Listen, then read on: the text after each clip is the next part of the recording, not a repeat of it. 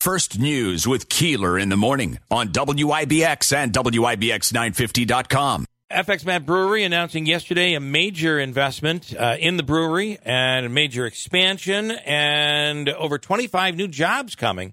This is a big deal. Fred Matt is on the line right now. Fred, good morning.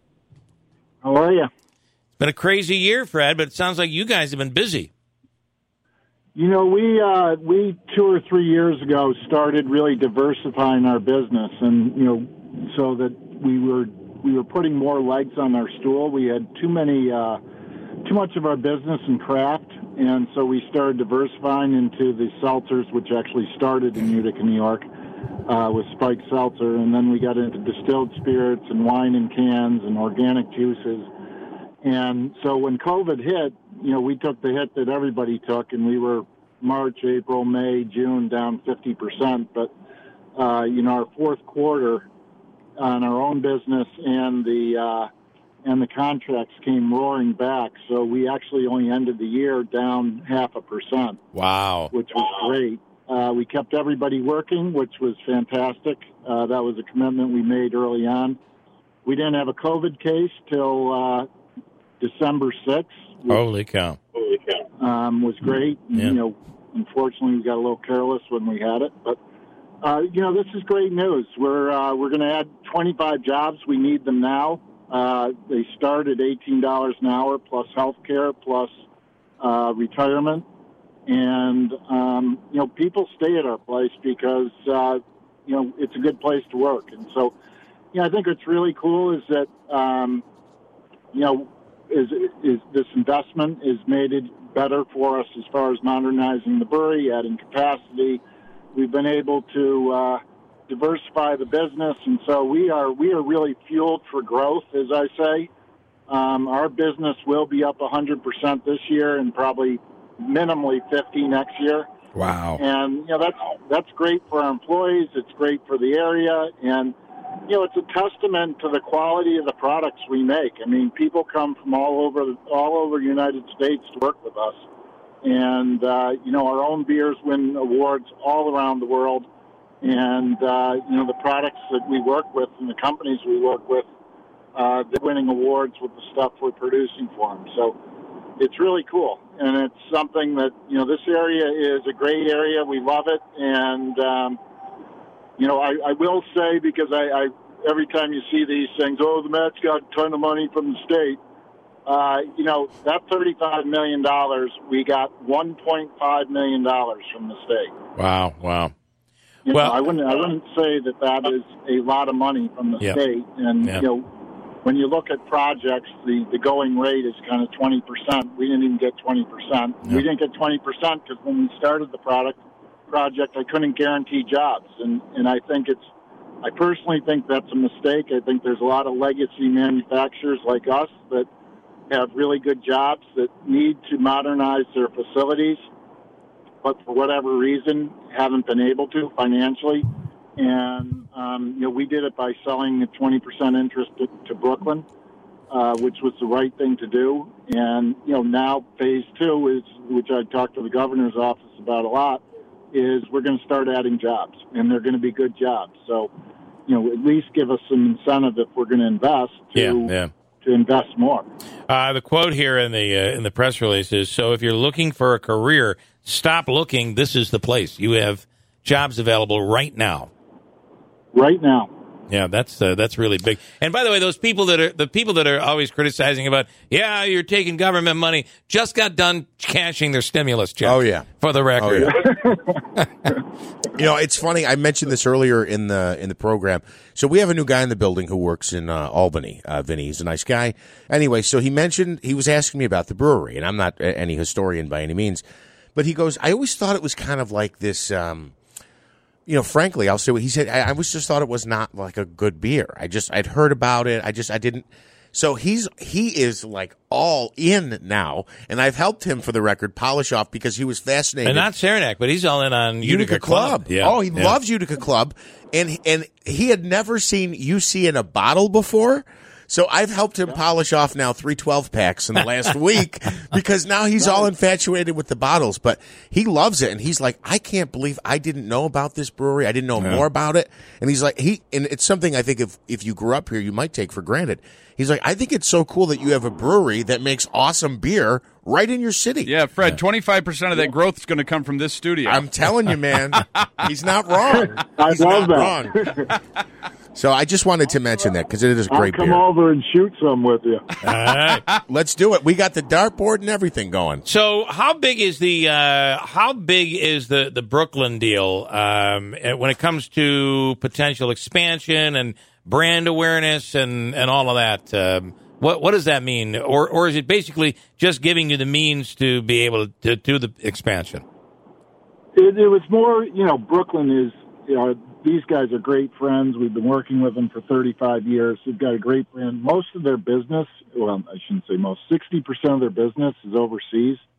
They literally crush it overseas. Wow. And so the Far East, Europe, Scandinavia, in Sweden, they sell 500,000 cases. Wow. So, we were making all that beer, and, they now have done a deal with Carlsberg, and so that they basically do the marketing and sales, but Carlsberg took all the production we had and took it overseas. So, and that was a fair amount of volume. Yeah. I mean, at one point it was, that would have been 20% of our volume at one point. So what I'd say is it's a partnership, one, in helping finance the modernization and capacity the addition, and then now putting another can line in. But it also is a partnership that I think as we go forward, we'll do a lot of things together. So the first thing we're doing is we're doing a joint venture with New York Hemp Farm, which is down in Cortland. We're going to do CBD products. Interesting. And I think that's a really cool thing. So in beer? CBD? No, not in beer. Oh, okay. There'll be seltzers. So there'll be CBD seltzers. Interesting, yeah. Wow. And so that we've been working on this for probably a year and a half because, there's a lot of witch doctors out there. So you say that there's 20 milligrams in a product. Well, when we test it, there's not 20 milligrams. So okay. We're going to, our farmer processor partner is organic certified. We're going to be lab certified on the product. We have all the technology to put the CBD in and make sure it stays in the package. So I think as we go forward, we'll do a lot of creative things and more joint ventures, so that, we'll use our trademark or Brooklyn's trademark, or we'll create trademarks. But, it's a kind of a win-win for all. They were going to spend, quoted $80 to $100 million on a facility downstate. And this is a great example of downstate and upstate working together. Right. One of the problems Brooklyn has is, with Brooklyn becoming one of the hot spots of United States. Real estate hot, yeah. Yep. Yeah, the real estate's out of control. So to manufacture in Metro New York, you can't do it. Right. So you get all these companies that are starting. They incubate in New York City, but then they leave. So right. Where do they leave? There's a chance they go to New Jersey, Connecticut, whatever. Let's get them upstate. Perfect. And, yeah. So our relationship with Brooklyn, which has been upstate and downstate working together for over 35 years, it's just a great story, and it really ought to be a template the state uses to, urge downstate and upstate to work together more often. Can I ask you, just back on the CBD seltzer, that's going to be, there's alcohol in there, or it's just... No. Nope, okay. It's non-alcoholic.